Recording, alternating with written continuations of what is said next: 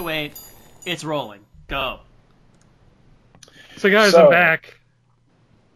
I got some stuff. Okay. Yeah, no. I was telling you about it, but explain to me what the issue is. You sent us some pictures. Yeah. They're a little alarming. Like how is it possible that you came back with Zima? Guy said I should try it. What guy? I don't know. The guy who also gave you the time machine? Listen. How old is the liquor store that you went to? I'm in a neighborhood that still lives in the 1980s. We're talking older than that, though, right? No, this was in... I have the goddamn Wikipedia open right now because I couldn't believe my eyes. Okay.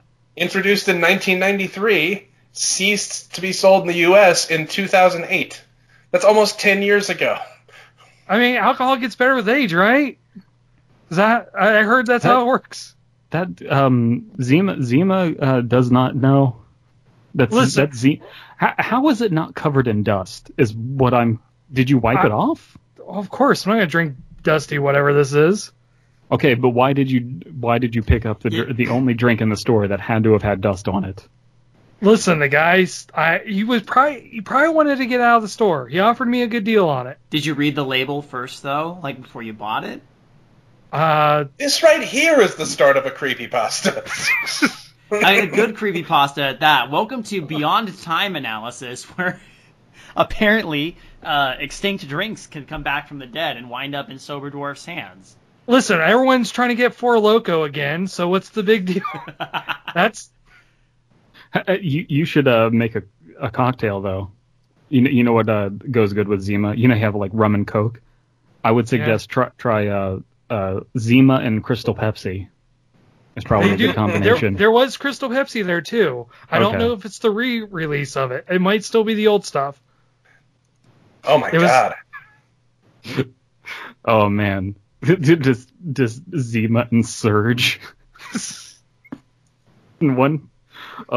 So is it refreshing? I haven't tried it yet. We're going to see if this is worth cracking it open. Okay. If this story is worth opening the vintage bottles of Zima.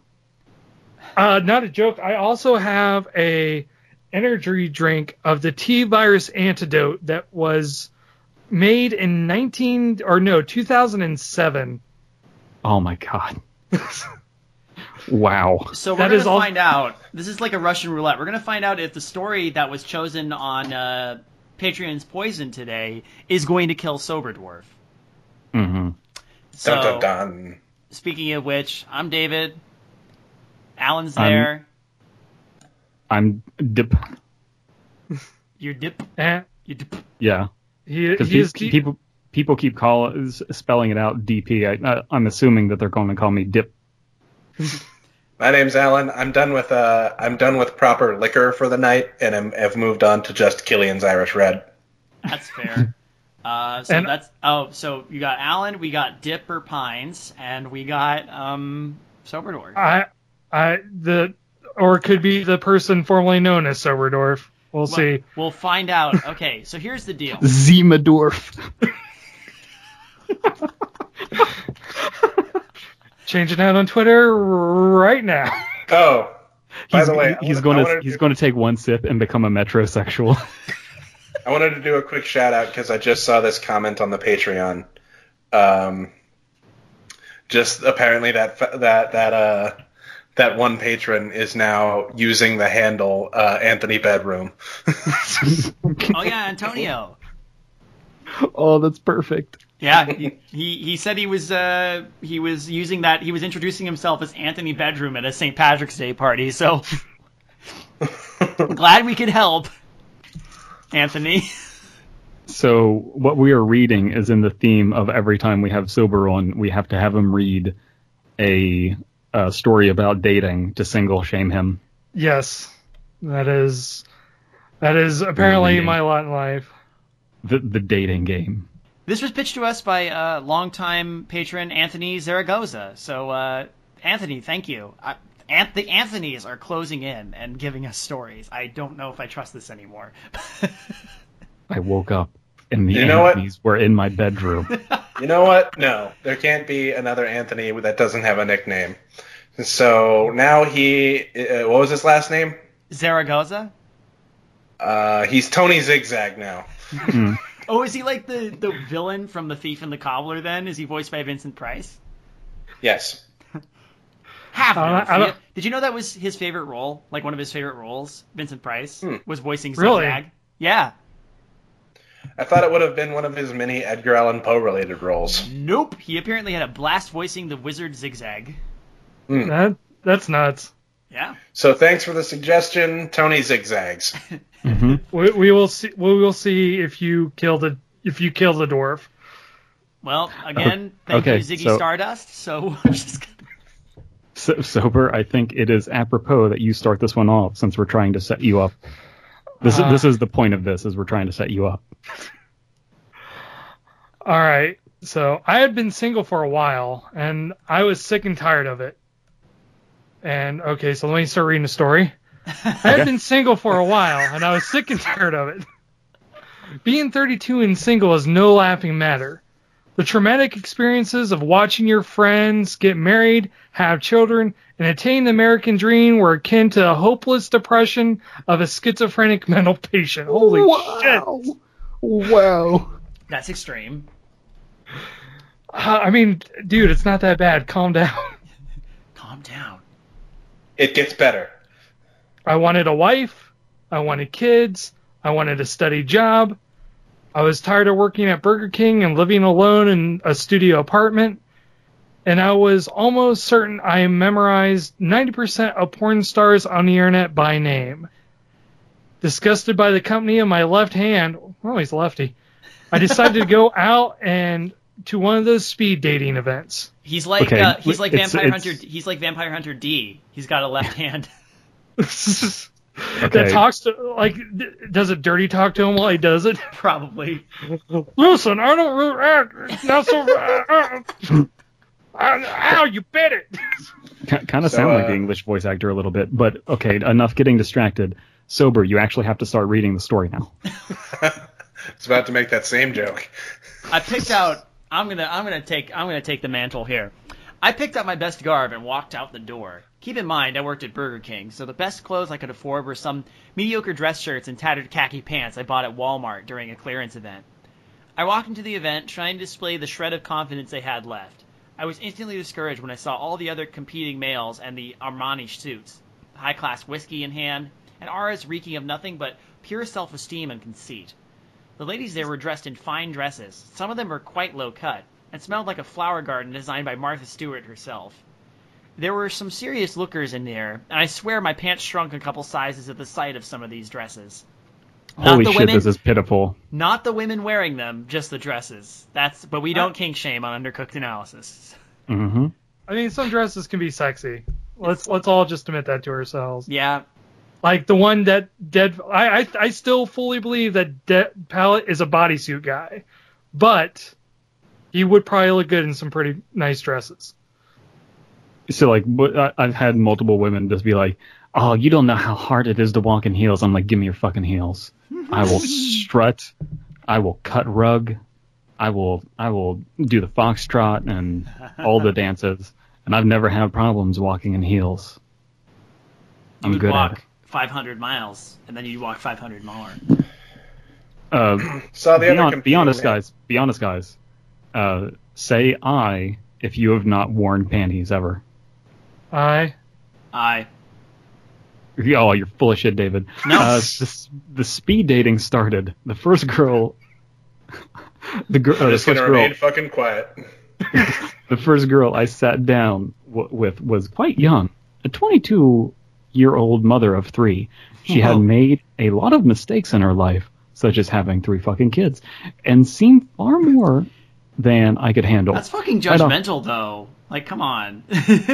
Well, I mean, to be fair to him, he's like, and seemed far more than I could handle. So he's like, I'm probably not set to handle this. Well, yeah, no, I mean that's fair. You can say like you can have barriers and say like I really don't want to date anyone with kids. I'm just saying the whole thing about like she had made a lot of mistakes in her life. It's like, well, who are you to judge, man? Well, I mean, to be fair, I think that kind of those mistakes like come into focus in like the next sentence. Actually, oh, okay, sorry. Right off the bat, she told me how she was 4 days sober from methamphetamine. Oh, okay. And was looking to settle down with a nice man who didn't look like a walrus. I retract my previous statement. Mm-hmm. I spent the next 4 minutes making general small talk, quite literally fearing for my life. Once the buzzer sounded, I rocketed out of my chair with the speed of a gazelle. The young woman seemed offended, but honestly, what did she expect? What do we think? What do we think of the narrative voice so far? I love it. Douche. I do like it. I don't like the person, but I like the development of the person. I actually like the writing itself. Yeah. Yeah, it's great. It is verbose in a way that a human would be verbose, not in the way that a person is like Lovecraftian. This person is just writing very poetically in their blog or their journal or whatever. Mm-hmm. You know? Yeah, Anyway. and you get a good sense of, as I said, you get a really good sense of his personality, and that's really effective considering we're only 3 paragraphs in. Yeah. This is promising so far. A promising start. All right, believe it. Is it me or? I think it's Alan. The next woman was way too old for me. I had thought that these events were age-regulated and had different meanings for people in different stages of life. I'm no pervert. Yes, I am. Well, but the whole idea of taking her shirt off and seeing 2 runny eggs nailed to the wall did not appease me. Shit. My decision was finalized as soon as she brought up her... Okay, going back a little bit. That sentence kind of doesn't make sense. It would make sense if he was like, I'm no pervert, but the whole idea of taking her shirt off and seeing 2 runny eggs nailed to the wall was fucking hot. Yeah. Well, I think this guy's just kink shaming. I think he's just like, oh, hey, no, only perverts like runny eggs. Yeah, fuck this guy. We don't kink shame here. Fuck you. Oh man, this kink shaming thing is not going to die, is it? It's the new raw dog. It's the new raw dog. Which we also don't kink shame. No. If you're into that. Or chafing. It's not really so much a kink as unprotected sex. Listen, for some people, they like the risk. How many like sexual references do we have to bring up that I brought up here before? Let's see, Chafies, Angry Dragon. I mean, come on, guys. My decision was finalized as soon as she brought up her grandkids. I can hardly handle 1 generation of young ones, much less 2. I actually asked her if she needed help getting out of her chair after the buzzer sounded. Again, another dark look. I was batting 0 for 2, but such pitches were ones that I would gladly let the catcher have. No wonder he's single. Anyway. All right. Is that me or is that you? It is you, sir. The next woman seemed much more appealing. She was 26 and studying to be a nurse at a local hospital. She loved kids but had none of her own, which was a relief to me. She seemed well kept and stable, and wasn't a bad looker either. No lie, my eyes did wander a bit south a couple of times during the meeting. She either didn't notice or didn't care, as she never pointed it out. I asked her if she'd like my number as the session ended, and she consented. Flipped open my phone and entered her number as she read it out. Smiling and thanking her for her listening ear. No wonder I've been single for so long. I got up to the next table. While doing so, I closed my phone by accident and realized I never saved her number. So it was lost forever. Oh, for the love of... Oh, for 3. So is our character Charlie Brown? Good like grief. the Charlie Brown Valentine episode? No one will touch my penis. Good grief. Not with that attitude. I'm no pervert, but I didn't want to see her 2 runny eggs nailed to the wall. Good grief. Then the next one, oh no, it was Sally. There was some strange wording in there I just wanted to point out. I asked her if she'd like my number as the session ended, and she consented. Well, yeah, consent is very important. We do not kink shame, but always have consent before you do anything. Always way have he- consent Amen to that. before you exchange numbers. The way he said that made me think like, can I have your phone number? Yes, fuck me now. Yeah. Wait, aren't we Whoa. moving a little fast? Listen, Judge, she consented. Oh. Oh. The next table was empty. What a joke. If I wanted to sit and stare at a wall, I would have stayed home. Nothing really to say here. Moving on. So does that count? Is that 0 for 4? Yeah. He struck out with a wall. He struck the out organ- with a wall. The organizer was just like, oh my god, this guy's fucking bombing. Oh my god. Just It's like when you play Magic in a tournament and you get a bye for a round. It's like a little bit of a relief. You move on to the next round, but Who's reading? Me? yes. This is where the story begins getting dark. My friend, The look. woman, the woman I met at the next table was the most interesting of all, but not in a bad way. She had long, flowing, dark hair and green eyes. She had this cute smile, and man, she got a tight body and what a tight body on this one. She had quite the pooper. Black dress, black shoes, black everything. Black hat, Oh. Cadillac. Back. The boy's a time bomb. Painted black. For someone dressed in such a gothic manner, she had a bubbly personality. Everything I said made her giggle, and I felt like a king just to be talking to this girl. I've read this story, and I'm remembering it now. Have you guys read the story? I kind I of know. vaguely recall. this I one just is- want to point out that there's a picture of just a couple. You mean a stock photo? Yes, a stock photo of a couple enjoying a date.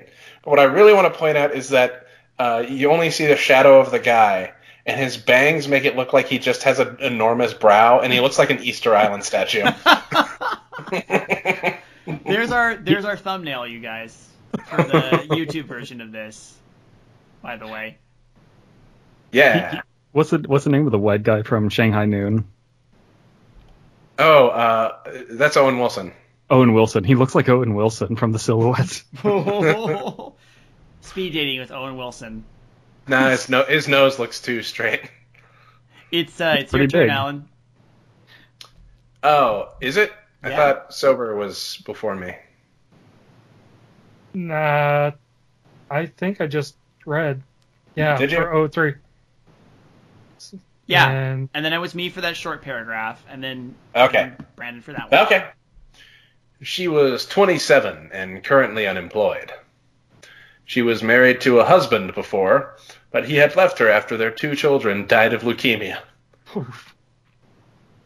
She told me that the cancer was entwined with her lineage, dating back as far as the 18th century. Therefore, in numerous fits of emotional rage, her ex-husband blamed her for giving the children cancer and left. Oof.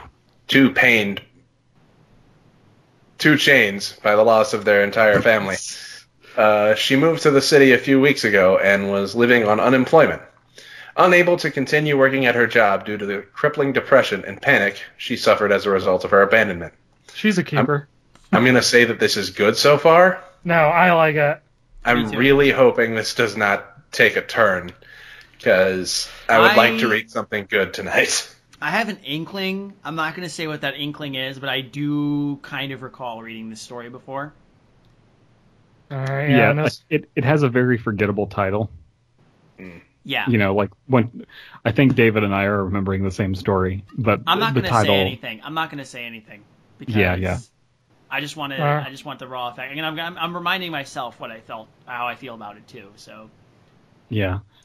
Okay, I have to spoil it. It turns out that she's a xenomorph. a very Damn, high def I spoiled xenomorph it. too. I mean, listen. Obviously, this guy's pretty lonely. He might be fine with it. But that's a good paragraph right there about the leukemia and everything. That's a good little story. Yeah. That's the kind of asshole-ish thing you would see in real life. I like it. Oh, and by the way, I'm not an alien. Dating goes far. Yeah, all my lineage has blood cancer because we're in outer space, and our just blood becomes acid. And then I ram my ovipositor down your throat and lay my eggs in your stomach. But I'm not an alien. Thank you, Alan. Thank you, Alan, for getting that reference. Despite the torment in her life, she never seemed depressed about it. She was incredibly optimistic about life, or she was one of the best actors I've ever seen. Either way, I was willing to take a shot. I asked her if she'd like my number. It turned out she had some bad meetings at this particular convention herself and wanted to take off to do something more fun. She tossed me out an invite, and seeing as I was a lonely 32-year-old man, she didn't have to ask twice. I never understood what she saw in me over all the other guys. I was beaten and broken with no aspirations to better my current situation. Maybe she understood how I felt, considering all the pain she felt herself, and decided to get to know who I really was under the cocoon of emotionless insecurity. How could this happen to me? I sensed a thread of compassion intertwined between all that stress and trauma, willing to lend an ear to anyone that felt the same pain as her. I was truly transfixed by her presence, drawn to her character. I had never felt like this before. We decided to go to a pool hall. Apparently, she used to be a regular at another pool hall by her old house, winning local tournaments and making a name for herself, and she wanted to check out the scenery here. I wasn't too shabby at the table game myself, so I was excited. Every shot she made was perfect. The balls sank into the pockets like each pocket was a black hole just waiting for something to trespass into its field. Out of the 17 games we played, I counted exactly, I think I made around 23 shots. Oh my god, I'm dyslexic. She just kept running the table. It was funny because she kept apologizing for being so good. I waived the apology and complimented her on her skill, causing her to giggle more. Every time she laughed, I fell harder and harder. And to be honest, I was always excited when the cue ball landed on my side of the table, because she bent over to take her shots, as many pros do. Ha. I'm not a pervert, but... This is all what you would expect from a date that's going well, Yep. Especially the dynamic between the two characters. She has an abundance of confidence and he doesn't, and that's the dynamic really playing out here, so it's very successful. So that's what it's like? Yes. You go and play pool. Oh, man. Sober, how good are you at pool? I'm terrible. It is not a table game I am good at. What table games are you good at? Does Pathfinder count? We play that on a table. You can meet chicks playing Pathfinder. I mean, I'm never gonna phrase it that I'm gonna beat chicks. Not beat. I mean meet. I said meet, not whatever. Oh, okay. Man, that'd be an interesting speed dating thing. Like Pathfinder. Everyone play Magic. I think those are called munches. Is that I'm assuming that's a joke I don't get. I believe I just admitted too much. Anyway, Alan, I believe you're next.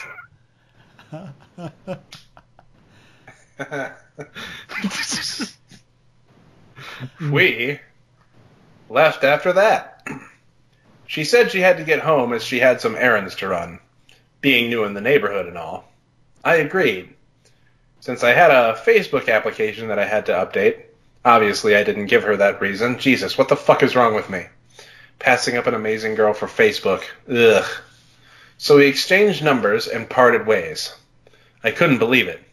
I had actually scored a beautiful woman. Hell yeah. Weeks and months passed on. We continued to talk and eventually began regularly dating. The relationship moved pretty quickly, and it seemed that we were truly matched for each other. After about 7 months of dating, I asked her to marry me. I popped the question on the 17th, as that's how many games we played on our first date.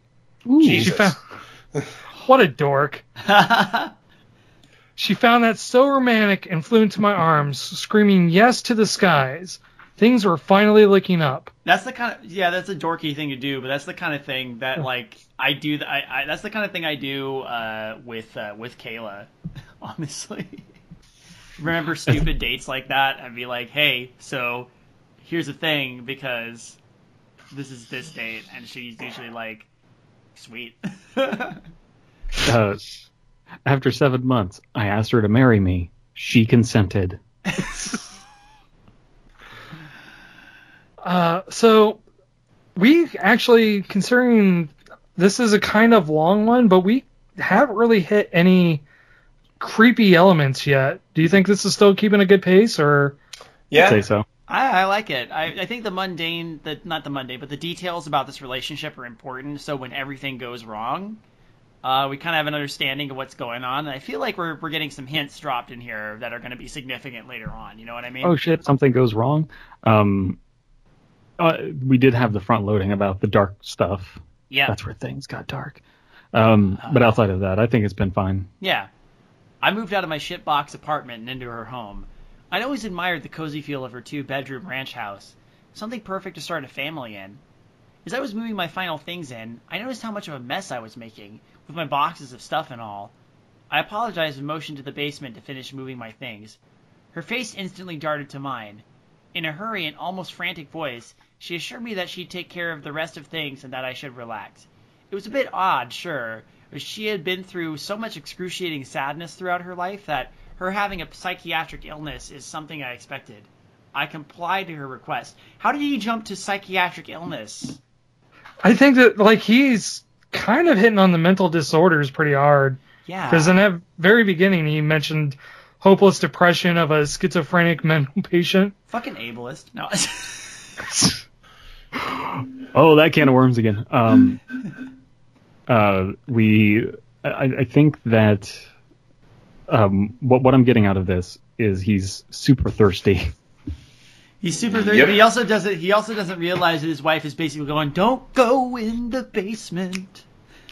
Well, I mean, creepypastas have a natural tendency to say "stay out of the basement," as coined by R.L. Stein. Yeah, you were going there. I knew you were going there, and I'm glad you went there. Thank you. Well, when the girl lets you hit at Raw Dog, you kind of feel committed. Listen, she did not consent to the basement, so obviously... Yeah, damn it. The next few months were great. We never got tired of each other, and on our wedding day, the kiss we shared on that altar was so special that I firmly believe angels surrounded us and serenaded us with harps and trumpets as our lips connected and sparked so brightly that the entire room was illuminated. Oh, you fucking cheeseball.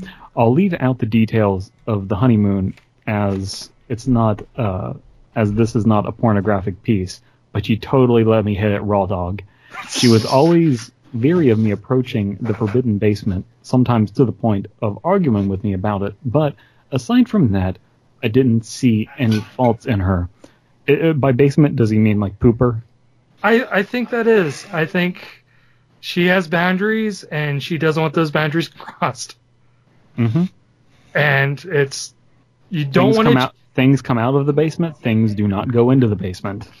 Yes, and you never want to change lanes without signaling. Yes. This next sentence is a little disappointing, I'm going to be honest. I had to step away. Is this me? Yeah. Okay. I'll take the next two, since this next one is one sentence. And this sentence is very disappointing to me, given that I'm actually enjoying this story. Until everything I knew about life was shattered. As good as the stories has been, I can forgive that one line. That's obviously someone trying to build up, then kind of sucker punch you. I just don't think it was delivered well. Okay, admittedly though, this is a common trap that people fall into with writing stories. I've done it myself, and this has been pointed out to me with the creepypastas I've written, where I've done that. And it's something I wouldn't do now. Everyone, I mean, I go on about talking about how RPGs often become too anime. Then in my very next video, I make an anime intro. So it just feels very. It feels pretty BuzzFeedy, is what it feels like. Yeah. It's clickbait. One day, she told me she was going to the grocery store. Oh no! I noted. And my over. life was shattered. I'm very emotionally needy. I noted that I wanted some ground beef in order to make hamburgers for dinner. The last time someone said they were going to the grocery store, it was my father, and he never came back. Maybe here's the twist. Maybe our narrator is a dog that has like abandonment issues. It's like she went to the grocery store. I was convinced she would never come back, and when she did, I was wagging my tail so frantically. Oh, so we're basically reading Doors now. Yeah. By the way, thanks Doors, for spoiling Doors. Well, Doors is a Patreon exclusive that me and Caleb recorded, actually. So I noted that I wanted some ground beef in order to make hamburgers for dinner. She smiled at me with that cute, adorable smile I have grown to know and love and headed out. After climbing Burger King's corporate ladder, I had finally attained the position of regional financial manager for the entire state. fuck yeah.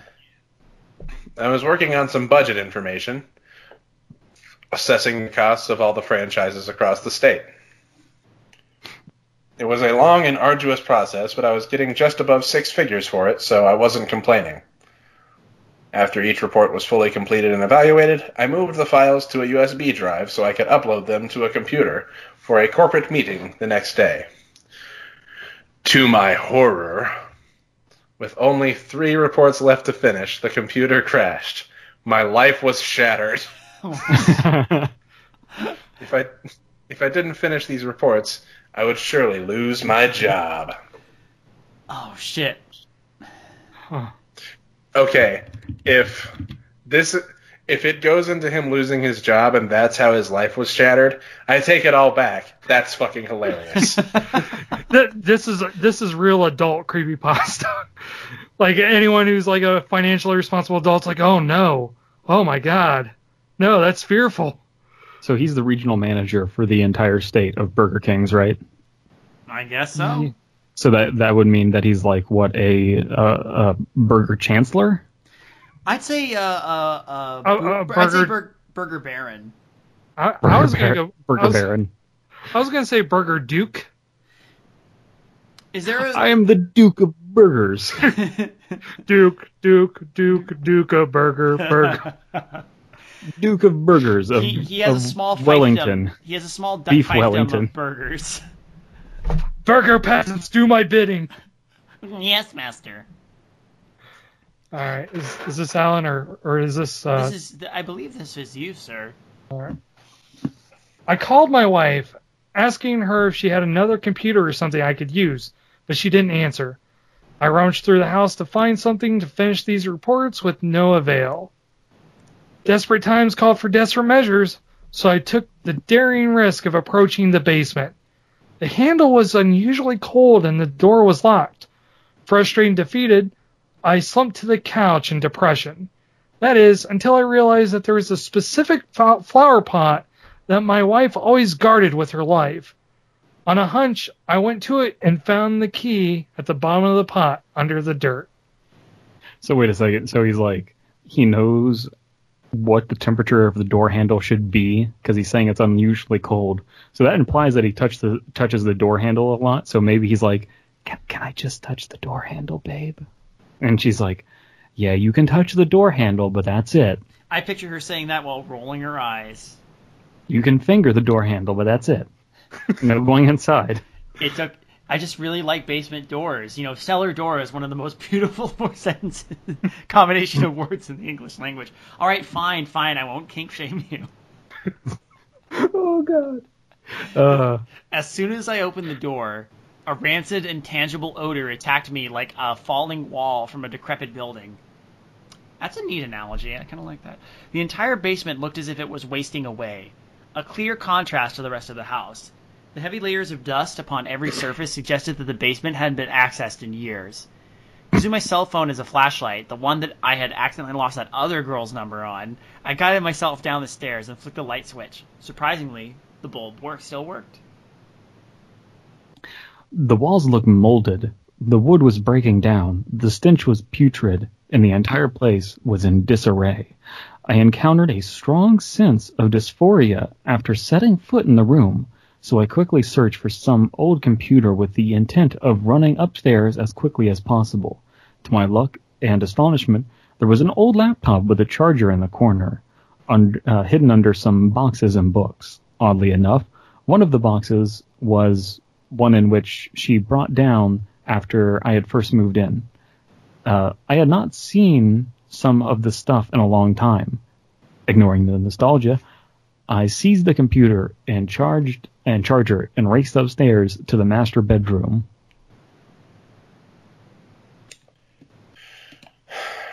After giving the laptop a few minutes of power, I booted it up. It ran on Windows XP and was quite the technological dinosaur compared to the modern equipment. But it had Microsoft Office, so it was acceptable. As soon as Windows finished booting up, a system message appeared on the screen notifying me that new sources had been added to the tagged video cache, and if I'd like to check it. I had never seen a system message like this before. I know that snooping is generally taboo, but curiosity overcame me. Like every other creepypasta character. What's going on here, Alan? Huh? Oh, Jera symptoms. Yep. Here we go. I was taken to a hidden file that required a password to access it. Rolling my eyes, I moved to the cursor to X out of the program when suddenly something typed the password in for me. I was a bit frightened at this point. I was sucked into the screen. There are 4 videos entitled him.avi, 1.avi, 2.avi, and y.avi. All 4 thumbnails were pure black. Curious, I clicked on the file entitled him.avi. I should have never done that, said Ben, and then he jumped out of the screen. Navi.avi. You met with a terrible fate, haven't you? Booga booga booga. Ben's famous catchphrase, ooga booga booga. I just picture Ben, Ben standing there, and then he puts on the mask from Courage the Cowardly Dog. Yeah. The video was extremely shaky and grainy. I could barely make out the figure of a man tied to a chair with some sort of metallic rope. A woman, moving as if she was floating on air, not moving a single bone in her body, but yet being able to slowly hover around the room, came into the picture. To my horror, she brought out a knife and started slowly cutting the man. The man screamed in brutal pain as the woman slowly cut him to pieces. Blood poured from his mouth, and all his lacerations as the woman dug the knife in deeper.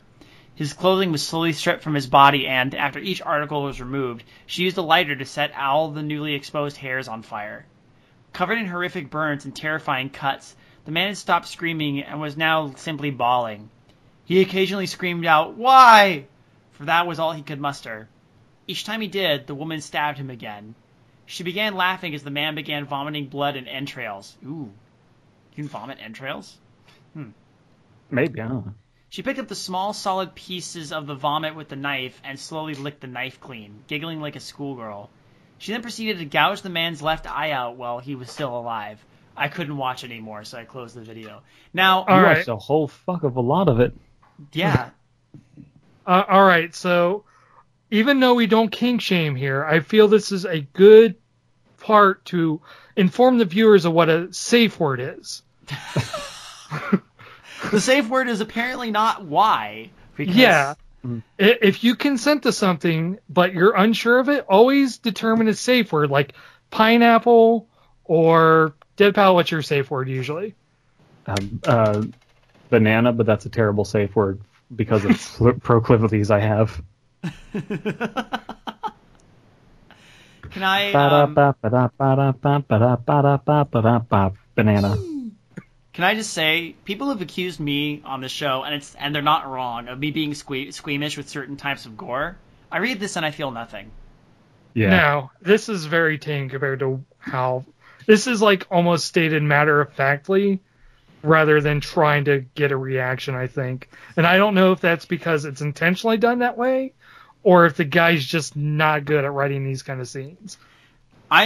Like I said, I feel like a good scene that's horrific doesn't have to be over the top gory. It just has to strike on something that makes you cringe a little bit. Like, I'm not cringing at this part. This is so kind of rogue at this point. I mean, it doesn't even hit, like, it hits the hard part that you don't like is someone gouging an eye out with a knife. And you guys know how I feel about eye stuff. That's like my least favorite thing. But I'm just like, okay, whatever. It just literally stated it, and it's weird because the rest of this had good phrasing, and this one didn't have good phrasing. No. Yeah. Shaken and horrified, I clicked on 1.avi. I had to know what was going on. This time, it was a young boy, about 8 years old, bound to the chair. He looked confused and innocent. I shook my head and fell into tears. Such a thing was not about to befall this boy.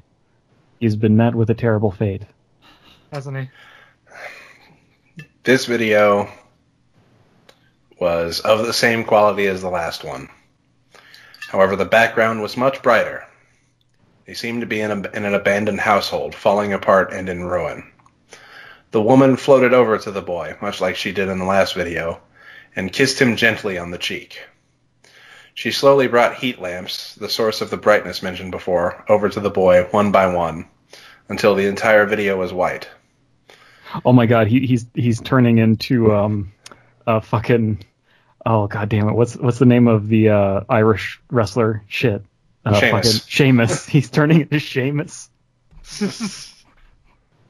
I watch wrestling with friends all the time, and every time he comes out, I just go, solar flare! But Alan, do you remember that time in 1998 when Undertaker threw Mankind off Hell in a Cell and fell 6 feet through the announcer's 16 feet and broke the announcer's table? I do remember that, yes. After a while, the camera was dimmed so that the boy could be seen again. The innocent look once seen in the beginning of the video turned into one of excruciating pain. Do you confuse excruciating pain for innocence? I'm really confused by that sentence. The heat lamp slowly began burning his clothes and skin. Bubbles and blisters began rapidly forming on his skin as he too screamed in pain. As with the man in the last video, he screamed, "Why?" and was punished each time by being brutally lashed with a belt studded with pieces of what appeared to be broken glass. Oh, fuck. The blisters began to boil as the child was roasted alive. Eventually, the screaming stopped and the boy fell into seizures. At this point, the same giggling in the last video could be heard again, this time even louder. She then took a knife and carved, "I deserved this," into the child's melting torso as he screamed. Eventually, the boy stopped moving. I closed out at that point. Okay, so how do we feel about the second bit of torture? Because I feel like I'm glad that it's different. Yeah, I feel like it's a little. I feel like it's actually a little more effective at what it's trying to do. It's a little on the nose, but right. But we also have to remember that it's the author writing this, so he might not be good at describing these scenes. The scene that's being described is a lot more creatively horrific than the last one. I kind of give credit for that. Like I did cringe a little bit at the idea of being hit with a belt studded with broken glass. Like that's while you got blisters forming. Yeah, that's fucked up. Like I'll commend them for the setup of that particular. And plus, it's happening to a kid, which is even worse. Yeah. I just still don't get why all of the language he had with the first 3 dates is gone now. Yeah. Like he had that nice, somewhat verbose language, and now it's just kind of disappeared. It's evaporated. I feel like if you're gonna establish that kind of language, you have to kind of carry it through, even when you're describing horrific things. Yeah, because then you use a metaphor, use shorthand if you have to. It's like doing a erotic story, and it's just like all kinds of flowery language, and then it's like he carried her over the threshold into the bedroom, and then they humped. And then in the morning, and then they just go back into the flowery language. Well, it's like you do the flowery language for the whole time, and then you just say, and then she touched his entire wiener. Mm-hmm. All right, so I needed to see the next one. I had to witness this. This had to be stopped. With such a determination, I clicked on to.Abby. This time, there was no one strapped to the chair. Instead, an infant car seat was in the chair, and with what seemed to be like a newborn infant tightly strapped inside. Like the previous video, the woman floated over to the child, rubbed its head and briefly went off camera. She came back with the syringe and violently stuck it into the child's body, injecting a blue liquid into the child. Unique to the collection, the video began fast-forwarding. At first, the infant seemed normal, happy, smiling, and carefree. Oh my god, she injected the baby with the T virus. Oh no.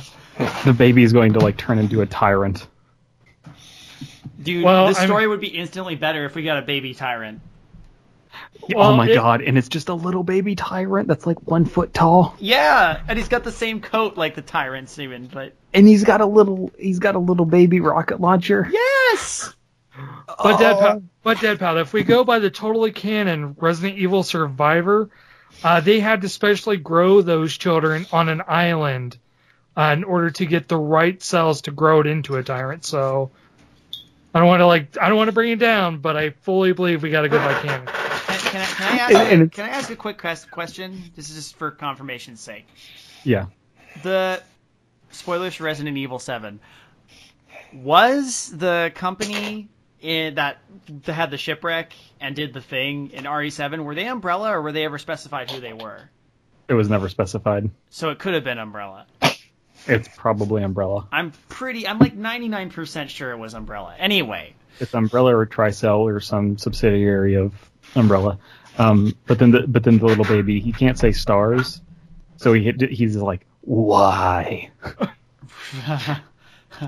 So is it me next? Yes. Okay. As the fast-forwarding progressed, the child grew more and more uncomfortable. It started coughing and wheezing. It began puking up a white liquid and began crying, almost as if it was saying, why? A dark bottle was briefly placed in front of the camera, and the words tasty juice were written upon it. The bottle was turned over to reveal its contents. A blue liquid that sizzled when it reached the ground. Blood-curdling screams erupted from the baby as it fell into more of an unstable condition.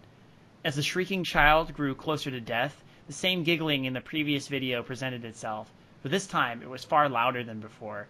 Determined to make it to the end, I fixated my eyes upon the screen despite how much they were tugging at me to look away. The woman was screaming in laughter, louder than the baby was at this point. She floated over to the child again, unstrapped it, grabbed it by the legs, and, to my utter shock, swung it head first as hard as she could into the wall. Holy shit! Christ! The child's head exploded upon impact. Jesus. Oh. Leaving cranial viscera and fluids draped all over the wall. The video then went black. God damn. God damn. All right, so, guys, I need to know this. this. Pasta kills children. It doesn't pull punches. This pasta's metal as hell. Fuck. How? Okay. It's his wife. Come on, you guys know it. It's his wife. So, yeah. I'm uncomfortable.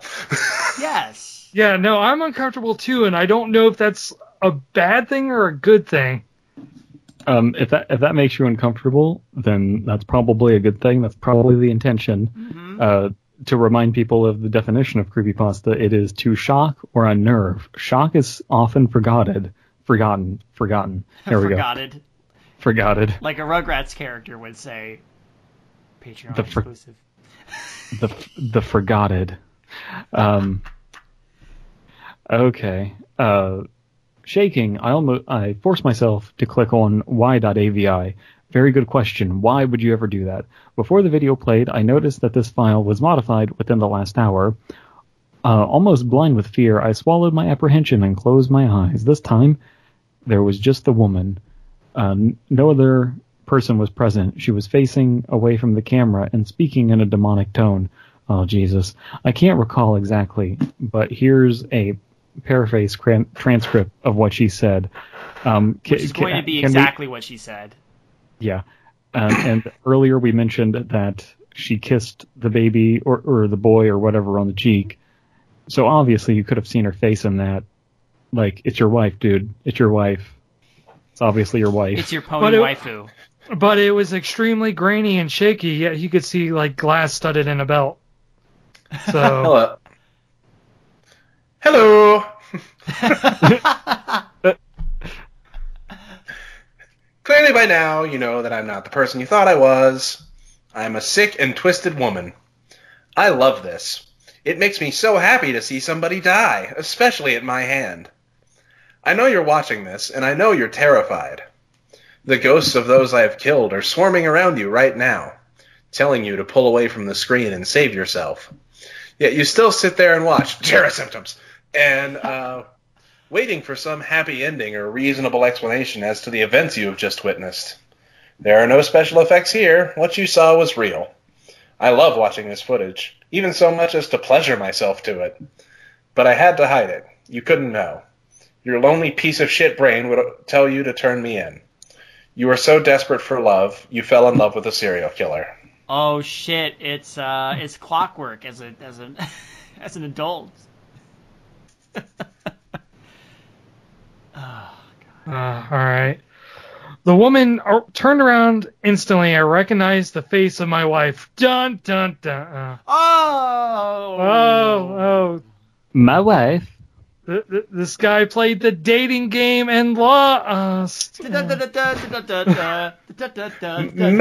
wife. I couldn't feel. I'm glad we got some my wives in there. My wife. I couldn't even feel emotion at this point. I didn't know what to think. My memory had fallen to pieces. I didn't know where I was, or who I had been, or what I was about to go through. Everything in my life died as I saw the once happy and bubbly eyes that I once saw in my wife become vapid and emotionless. A smile crept across her face, one that made me quiver in malaise upon the slightest thought of it. This wasn't possession. This wasn't mental illness. This was just evil. So evil. This house I'm in, a residence, you could say, was just filled with evil. The video continued. Go. So the wife, whose name we still don't have, is basically Kai and Tai. Evil. Jokes only me and Alan get. Evil! Evil. Chappy, yo pee-pee. Pee-pee, yeah. Anyway. Lorena Bobbitt. It's quite a shame. I really loved you. We had this passion. Remember the giggle? I made you fall in love with me. I tricked you. I lied to you. And you want to know the best part? I knew you would find out. I couldn't keep this secret forever. Eventually you'd find the key to the basement. Eventually the stench would become too strong. Eventually the decaying foundation would begin to topple the house. And eventually you'd finally realize that my children never had leukemia and that my husband never left. I killed them. And they're closer than you think. Why do you think the basement smells so bad? You'd be surprised how easy it is to cement human remains into the floor. You stepped on my dead children and husband. Feel proud of yourself? You know, because we've made this joke so many times, the whole time you were reading that, all I could think of was, I'm going to marry your dad, Brian.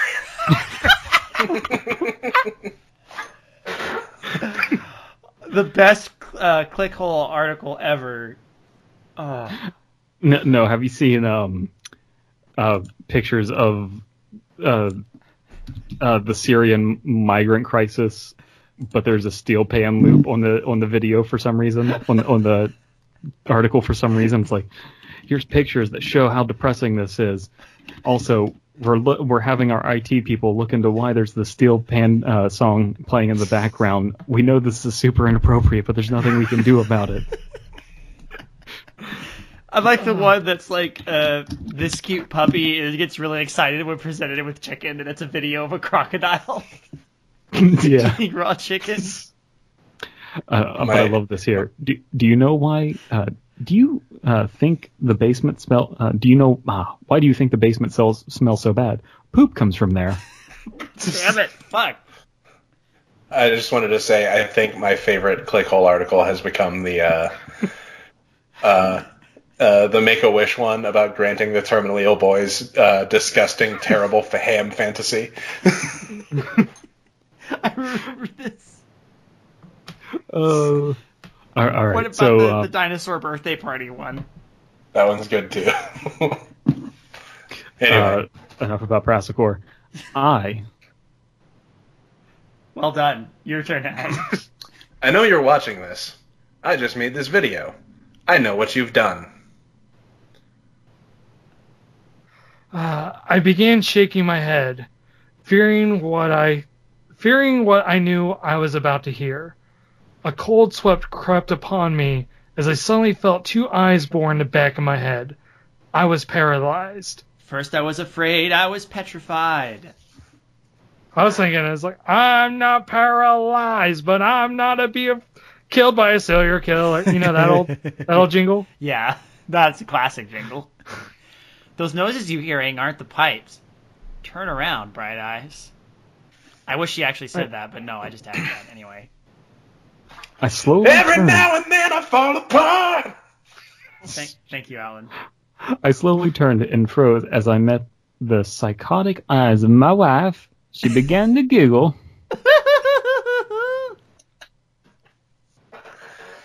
My wife, I don't know what happened after that. I've been told by the police that people heard screams coming from my house during my attempted murder and called the police. I was told by physicians that I was, this is a doozy, violated with the sharp end of a screwdriver and that she placed a block of hot ice on my lap. So like dry ice? I assume dry ice. No, she placed a patch of icy hot. Oh man! No, Whenever I have in- aches and pains, I use icy hot. My mind had like him like recounting this story to someone. Yeah, then she stuck a sharp screwdriver up my ass. Oh God, and then what happened? She put water on my lap. What? A bowl of warm water. I'm gonna make you pee yourself. And then she put another bowl on my lap and said, "Put your hand in here. Feel the dead man's brains." I'm pretty sure it was spaghetti. Did you guys know that Ray Bradbury actually wrote a horror story involving that game, the Dead Man's Brains one? It's really good. Not to get sidetracked, but I feel like the fact that we're getting sidetracked kind of shows our feelings towards the story now. Yeah. It's not a full blown shit the bed. No. But it's a letdown.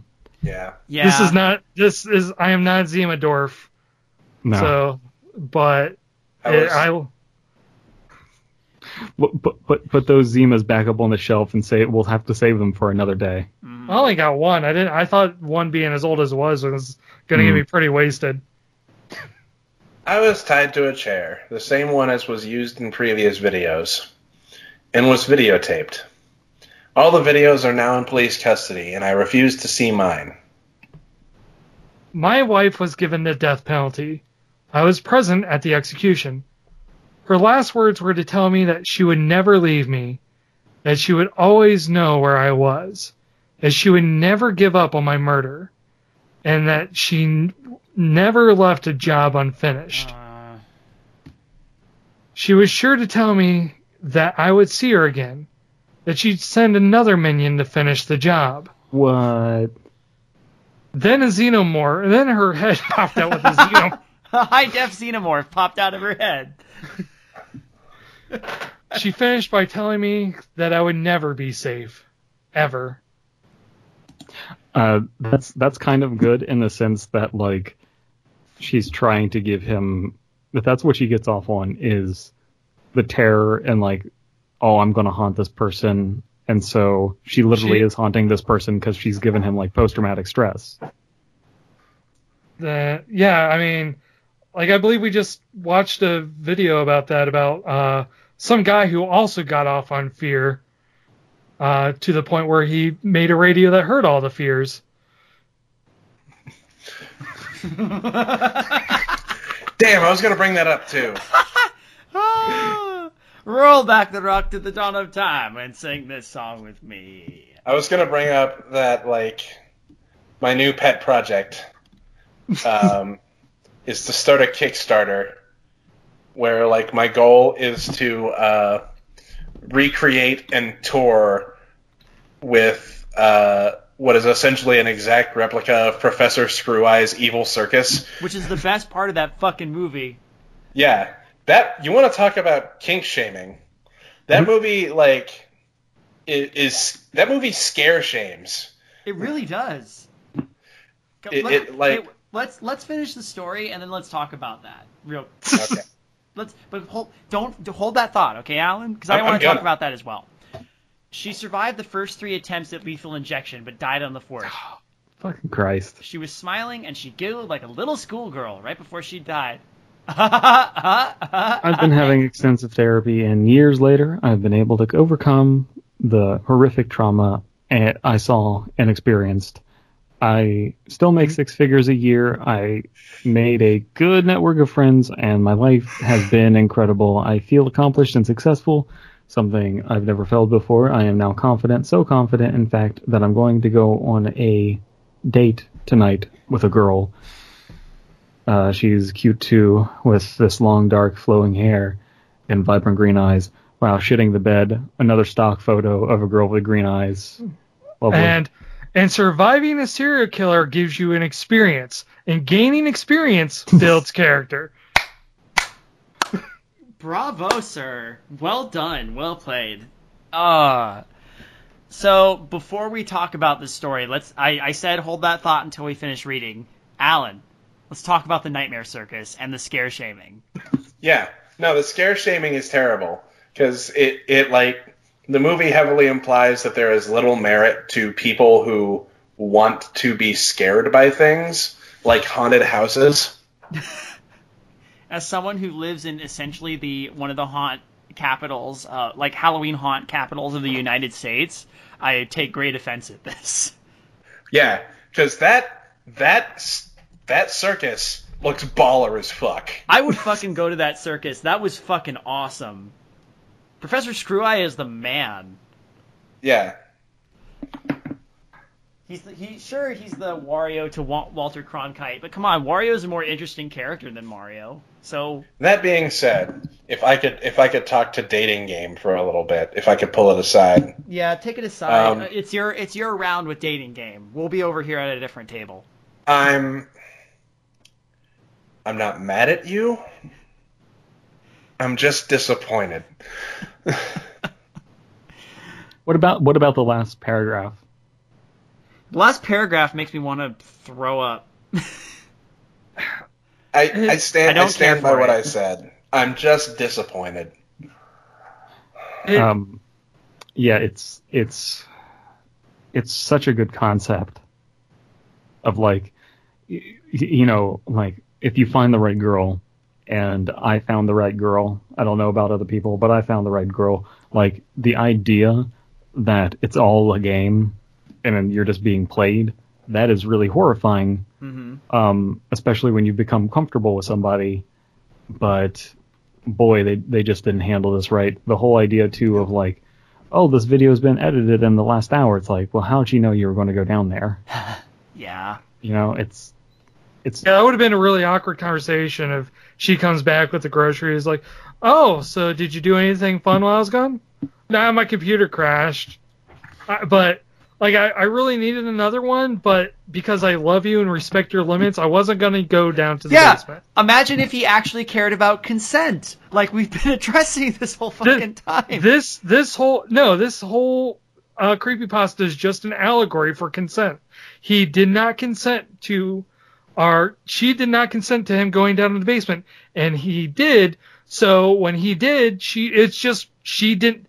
care about his consent of not him wanting to be murdered. So, well, you're gonna break my consent, so I'm gonna violate you with a screwdriver. Jesus. and it's just a vicious cycle. Mm-hmm. This So is- vicious, this is in why- fact, that she comes back from the fucking dead at the end. Apparently. That's Well, the part- no, that's just saying that once you have to go through that, it never escapes you. It's an allegory, David. Oh, now I see everything. The consent was inside of us all along. Dude, consent is like super fucking important, but I consented to reading this story, and yeah, I'm kind of with Alan. It's not awful, but the ending just is so trite. You know what? no, it's not even. The author got bored with writing the story. You can Yeah, tell. no, I was about ready to say that exact same thing. It feels like he got the build up, then it's kind of like when you're interested in doing a certain special thing that you heard about on the internet, then you get really excited for it, then you start doing it, then it doesn't feel like how you imagined it, but you already said yes, and you just want to be the guy. You don't want to be the person that stops halfway through, so you just let it continue. Mm-hmm. That's pretty accurate. That's a pretty accurate assessment, honestly. I think my problem. Here's another thing that didn't get addressed. Like, she knew he was gonna. Like, did she sabotage his computer and secretly put in the password and do all this shit in order to set him up this one day? Or because I was getting the impression like the password typed itself in, and I thought to myself, hey, what if it's the ghosts of the murdered people trying to warn him tell him the truth or whatever the fuck. Also, she's not a great serial killer, considering she only killed her husband and 2 kids. Yeah, and for that matter, she's not a great serial killer because she got caught this time because neighbors heard screaming. How did she get away with it before? No, that's a giant plot contrivance right there of like, oh, I was survived, and it's a plot contrivance because you need the narrator to survive to tell the story. So it's like, well, we can't let him die, so he just got saved, and he doesn't have memories of what happened to him somehow. Yeah, again, that's a common creepypasta trap to fall into, and I will readily admit it happened myself. And I just want to say, moving from plot contrivances to straight up plot holes, how the fuck did he not recognize his own wife? Yeah, it's nonsensical. Well, and she was like floating, so you it almost tries to hit this supernatural vibe, and at the end it also goes for it, because that's obviously what the author is trying to allude to. Mystery floaty wife. Again, it's a superficial, like, skin level understanding of creepypasta, of realist horror, and then a complete lack of understanding of the skeletal structure. I feel like but here's the thing, I feel like with an overhaul, like a complete overhaul of certain parts of it, this story is salvageable. No, this is a completely salvageable story. This is not like the last one we read. That one was a complete and utter waste of time, but this actually has merit to it, and the writing even at the very beginning had merit to it. It's just, it needs some serious reworking to be taken seriously by us as a horror story. Yeah, you wouldn't have to rewrite one word from like the 6 first paragraphs, maybe 8. God, do you know how good it feels right now to come upon a story that is salvageable? It's not great, but it's salvageable. I give it. The bar has been lowered so hard. I give this story. I give it salvageable out of my wife. All right. I give this. I think what I said stands as a review pretty much. I give it a not angry out of disappointed. I'll say this story did not make me want to drink, but it also made me kind of want to remain single. I give this a dozen heat lamps out of a management position at Burger King.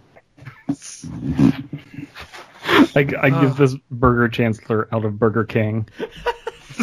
I give this burger page out of Burger King. Booger Baron out of Burger King. Booger Bear. I give this Booger Man out of. You know what? I give this a Professor New Eyes out of Professor Screw Eyes. That's the perfect rating. There you go. No one can top that. All right, cool. I need a piece. So let's stop recording. Soberdorf has cool RPG things. Go look at those. Alan is coffee and pie. He's made of it. April 1st has a cool thing coming out on Midnight Marinara, and I'm going to go pee. That's my plug. I need to do the same thing. Sober, thanks for joining us again. You're welcome back in the future, of course. That is, if we don't encounter a story, our goal is to eventually maybe encounter a story. It's gonna be that floating that floating thing forever now. Like, what story will drive Sober to drink? Who's the smart fella who peed between stories? This guy! This podcast is a part of the Benview Network. You can find this and other podcasts like it at BenviewNetwork.com.